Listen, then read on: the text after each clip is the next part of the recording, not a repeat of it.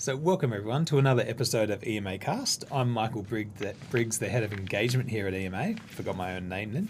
And I'm here with the lovely Sarah Caunter, who is the People and Culture Director with Corys Electrical. And they're a huge national outfit really, and they provide to electrical contractors, government, and sort of the big end of town. Is that correct? Yes, we've got a lot of smaller customers as well, but we've certainly got the full range from very large, as you say, government contracts to the very small man in the van type of thing. Brilliant. Or person in the van. And how many staff do you think would it cover the company? So we've got currently about just short of 300. Wow. It does flex up and down a little bit. We use a group of casuals, as I'm sure many organisations are doing, particularly in these somewhat tough economic and labour tight times. Yes. So we've got a group of casuals that we use on the as and when basis, and sometimes we use fixed term as well. Broadly speaking, our permanent base would be about 280, 290, something like that. And we've got a head office support plus across the country. So we cover from Kerry, all the way through the country up to Invercargill. Brilliant. Look, I really want to get into how you manage such a diverse, even geographic workforce apart from anything else. So we will get into that. But this is a bit of a series that we're doing with our esteemed board members. And you came on with the board last year, November, I think it was. Yes, that's right. And we were lucky to have you. And since that time, we just want to get into a bit about your past work history and a bit about the future of work in the modern workplace. And we're going to start, though, with a little bit of background about you, which I got wrong earlier today. But Sarah got her postgrad diploma in HR from the University of Northampton. That's right. And for those who don't know, in the UK, that is located somewhere around... It's right bang smack in the middle of the country. It is, okay. It probably couldn't be any more central. And actually, for those who may be royalty buffs, it's about 5 miles from Princess Diana's ancestral home. Wow. So there's, so that's my wee royal connection. That's it, though, as far as it goes. I have nothing else. So is the closest major city Birmingham? Birmingham and London, so equidistant, so 50 miles Brilliant. either direction, so one south, one north. Yep. Okay, Yep. And unlike New Zealand, there's a public transport system that will get you there quickly. There is. So I'm not going to go there. At great cost, though, I just like to throw in there. That's good to know. I guess it always comes as a cost. Look, and you before Corys, you were HR management in some big companies, including Burger King and Placemakers. Yep. So you've done your hard yards in this industry.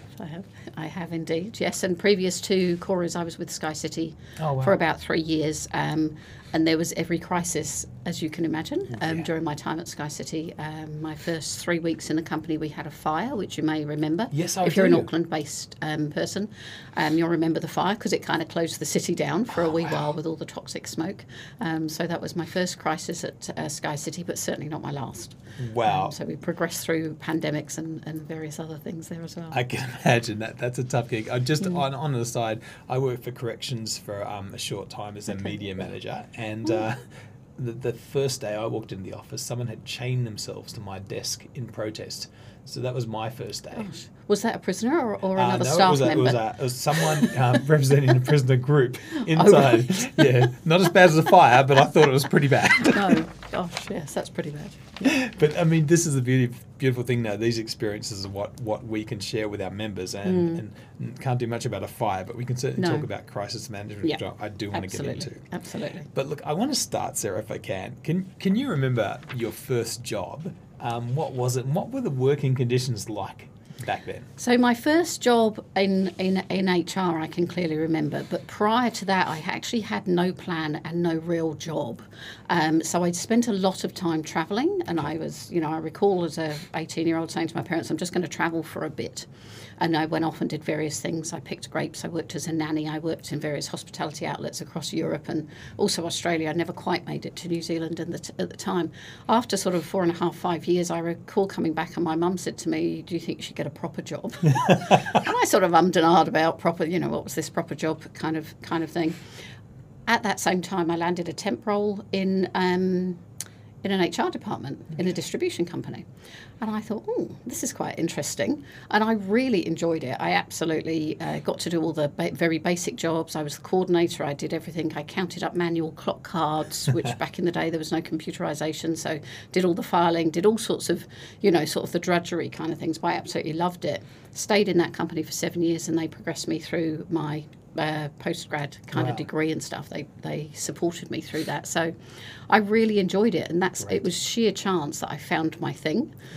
Because I lucked in there, but also had a great boss. Yes. And you can never have too great a boss, really. And I was very, very fortunate that I had that person really supporting me all the way through. So it was a great entrance to HR. For sure. And you must be good at what you do, looking at the positions you've had. But you walked in with some attributes and a passion, I guess, or a discovered passion for this role. And then they helped you train and get the skills you need, Absolutely. which I think that's going to be far more prevalent going forward for the modern workplace. Yeah, absolutely. Yeah. And I think as I've got older, I've realised that all that travel, which I'm sure my parents thought was a complete waste of time, really prepared me for a career in HR, because I worked with all kinds of people in all different situations. Often I couldn't speak the language. Right. We didn't have a common language, and we had to work out what we needed to do when we needed to do it and all of that. And much of it was customer service roles. Right. So much of it was about pleasing the customer. So I think I learned a huge amount, from all of that kind of, different cultures that I experienced. Okay, that's great. And so, can you give us a quick rundown? Where have you been in the world? So I've been to quite a few places. I've worked in France picking grapes, which was great. So my friend and I and 160 French people picked grapes at Chateau Petrus, which is a really nice wine. Oh yes. So I worked there for quite some time. Very hard work, 6.5 days a week, but they gave you wine for morning tea. So how bad could it be? And I also worked as an au pair / nanny in Brussels. In Belgium, so that was a great experience, and they speak both French and Flemish in Brussels. Yes. But if you speak to them in French, which I did used to speak French, my French is appalling now, they would pick up my accent and immediately answer me in English, which was always frustrating because I wanted to practice my French. But that was a great experience, and again, met lots of people from all over the place.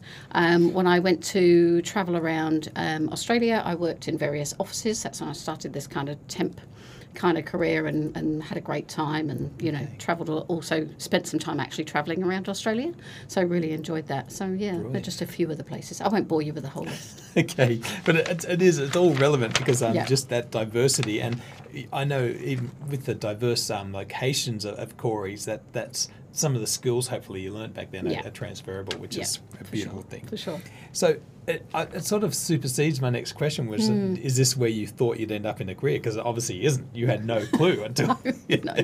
No, absolutely not. I didn't actually know what I wanted to do. I think when I was much younger, travel was just my thing. I just wanted to go and experience different places and cultures.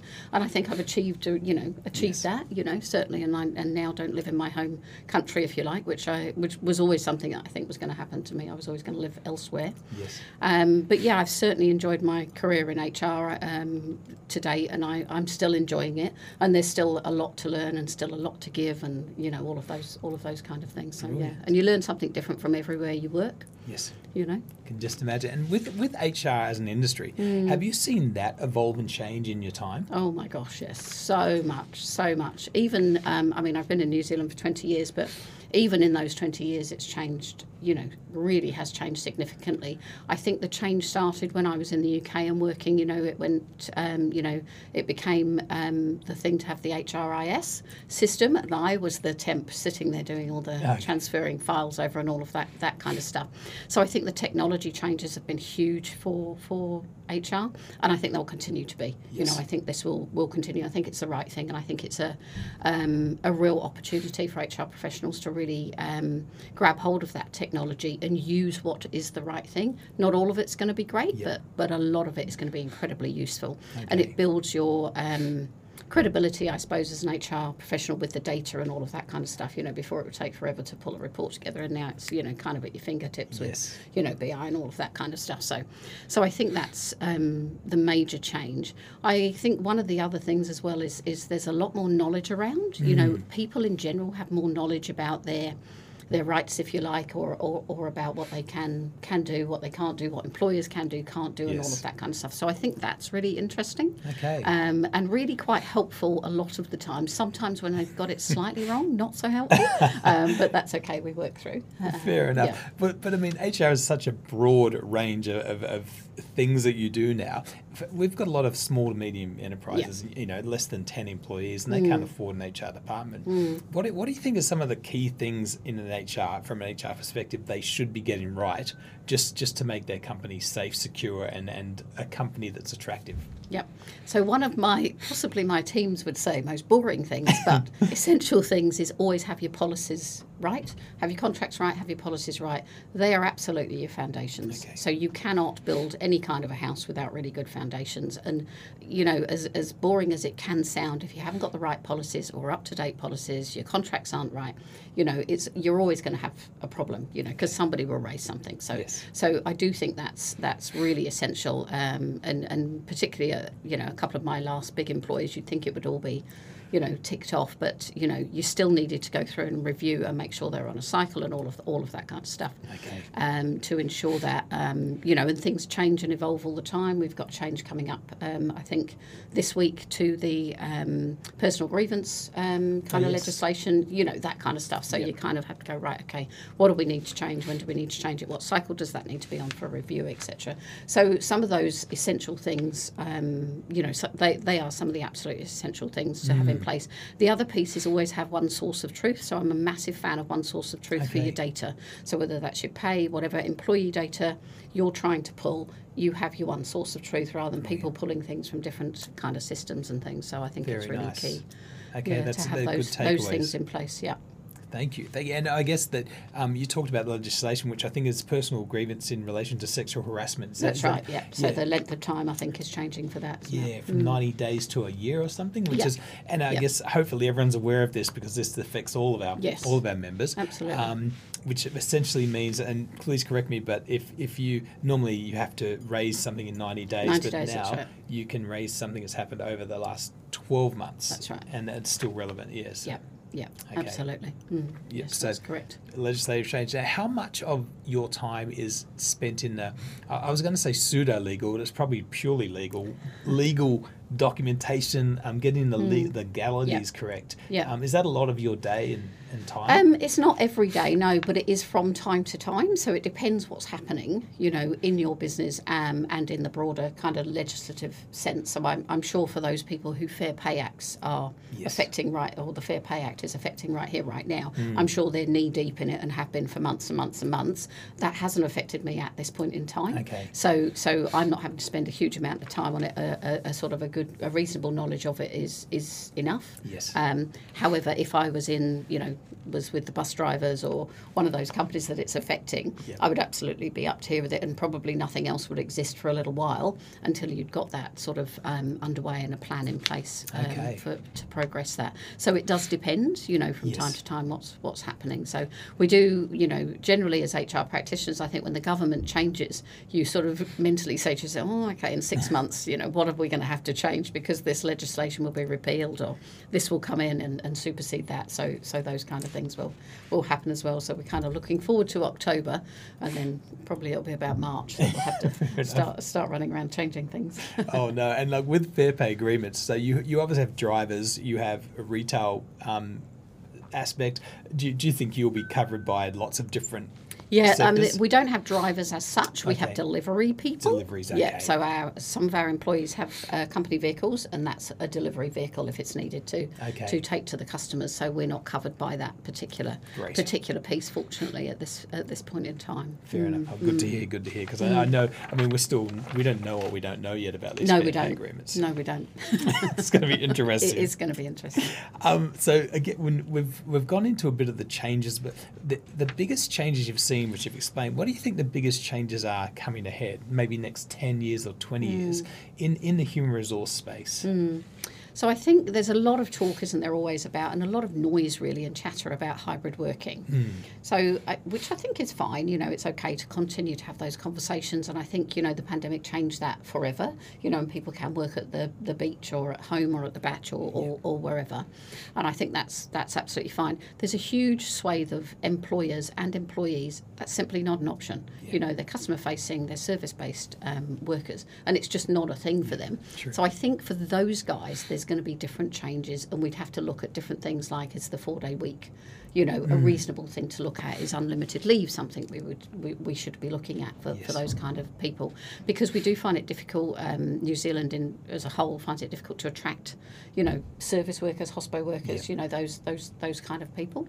So we've got to think about, well, what will make that more attractive? And is it those kind of things? Is it the work-life balance? Is it more dollars?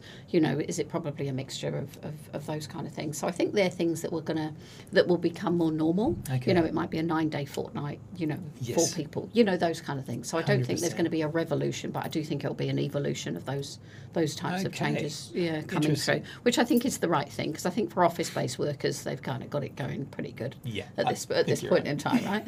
That's pretty good. Well, we had Charlotte Lockhart, who was 4-day week spearheading that for New Zealand and abroad, and she's got some interesting things to say on another podcast if you want to look at it. But one of the things you said, Sarah, I've had a bit of a debate with my friends over this, and we're not sure where we land on the hybrid or the sort of the remote working. Looking that as a perk, as opposed to something that a business is deciding to do to downsize their office space and lease costs, or is it? Do you think people are looking at it as a perk rather than something that maybe creates a bit more sustainability during pandemics and disasters going forward? I think it's seen by different people as different things, because certainly I've had applicants in my current role, my previous role, said, well, I won't consider it unless there's a hybrid working opportunity. Okay, that's interesting, because hybrid also affects culture, and we all know culture drives performance. So it is a challenge to get it right, and I think that tone has to be set by the leader and the leadership team. What is hybrid and what are our expectations? It's got to be pretty clear. I think there is a group of employees who absolutely see it as a perk, and I also think there's a whole group of employees who go, thank goodness we're back in the office. I can see my mates. I can go for lunch with them. I can go and see this person at this desk, and it's easy to get stuff done.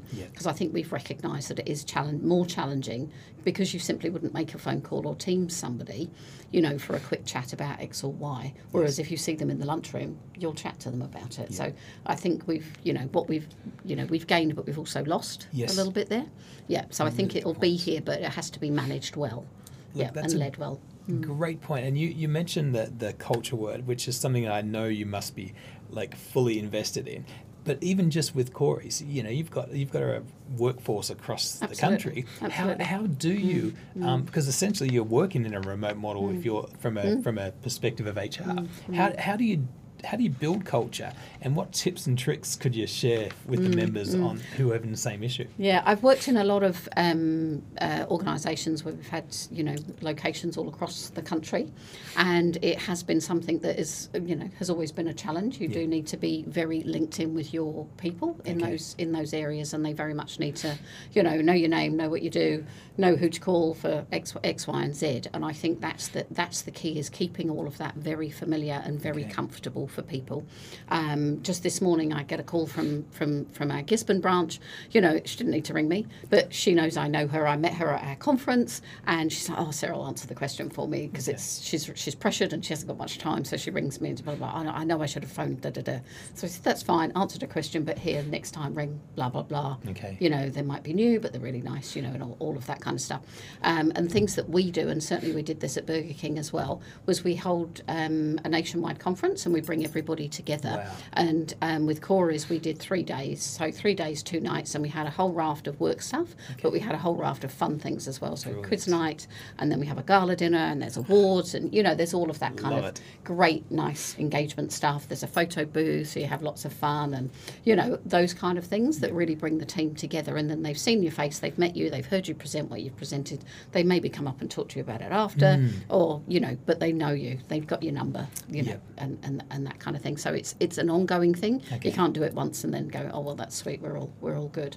You have to keep on keeping on. That makes perfect sense to me. It's just so raising profile and making sure, even digitally, that everyone knows who everyone else is. Absolutely. And I guess in the office, when someone's closed their door or they're on the phone, not to approach them. Yes. But in a hybrid, you don't know if it's a good time to approach and not. So I guess the approach is pick up the phone if you're not sure, and you'll figure it out that way. Absolutely. Or we flick each other Teams messages, or for my team specifically, we've got our own Teams group, and we chat to each other through the day. About that, I can't find the blah blah. That's usually me. Where is this file gone? Kind of stuff. So you just chat to each other about various things. So, okay. And look, I'm going to get into the dark world of deep fake and mention AI. Yes. Is this something that you are thinking about? Has it affected your world in any way? It hasn't yet. But there is quite a lot of talk about it. Okay. So Corys is part of a worldwide company called Sonipar, and I'm sure there's a whole heap of work going on AI there. I don't know what it is, and we haven't really got into it in any deep way yet at Corys, but I do think it's a tool again, isn't it? It's a piece of technology that we can use for good, for the good of the company and for the good of the customers. What it looks like, I don't know. Fair enough. So you haven't come across anyone who's obviously written a covering letter or resume using AI? Not that I can tell, so it's very good. Well, that's good. I mean, good AI it's the quality of the questions amazing. You ask, I think, is what I'm picking up from the experts anyway. Yeah. Are you guys experts off camera in AI? Anyone? No? Looks like nobody. We're all aware of it, but no one's really jumped in yet. Well, I know the kids are writing their essays using AI on occasion. I have heard that.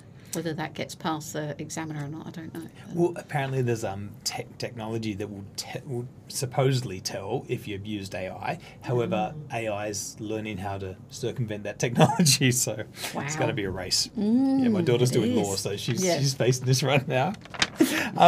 So I want to talk a little bit about we've got issues in New Zealand around inflation and the cost of living. I know that's a big issue for businesses and individuals. But one of the second biggest issues is around staff attraction, retention.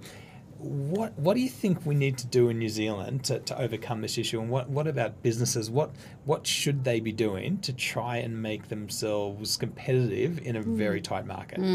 And we've suffered terribly in this very tight market from a labour perspective. It's been very difficult with competitors, etc., as I'm sure a number of people have as well. And I think one of the best things, and I go back to the culture, people generally leave people, they don't leave the name above the door. So I think that is really, really key. And the other piece is the development piece. If you can't, pay people more, you can offer them more, because people are very aware of their skill set and where they want to be and what they want to develop into very often. So I think that's a really key kind of driver. And now we've got opportunities to do development via, lower cost. You can do it using technology, and we're certainly, very, very close with the LinkedIn Learning. We offer a huge range of sort of training, etc. We're members of the EMA, obviously, and there's a huge amount of L&D that can be accessed through the EMA, and other organisations. But we really try and do it in that way. Great. Plus, we put on things like the conference, and bring people in, and we run recognition, reward and recognition programs and those kind of things, and try and communicate as much as possible with our teams, and to keep them very kind of close. So brilliant. I think it's all that good stuff. It's not a silver bullet, of course, unless you can hurl loads of money, and that doesn't keep people for very long. No.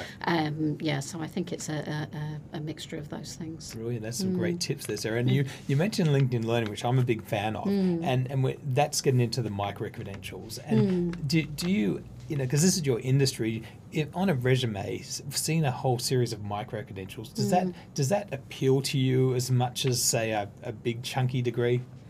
As long as it's relevant things and it's not a random selection, as long as they're weaved together for that person's skills and experience and the role that they're applying for, I've got no issue with it. And what about the soft skill side of it, like time management or resilience? Are those things that you would look for in a resume, or is it something that you sort of get out of an interview process? I'd explore that very much at an interview process, Okay. and also through the reference process. If I was, if I had a particular area that I wanted to drill down more into, then I'd go use that via the reference process as well. If I hadn't felt like I'd got quite enough at the interview, then I'd say, well, when we're taking the reference, can we ask specifically about blah, blah, blah, and that kind of stuff to understand that, yeah.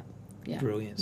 And look, there's a bit of talk that soon every organisation is going to have to become a training provider, because you won't get the skills and experience, you'll get the attributes perhaps, or the passion, and then you have to craft people in. Are you finding you're having to take that leap? You are. Absolutely. We've always been open to it's electrical wholesaling, and you don't need to have that experience. We'll give you that experience and give you the training.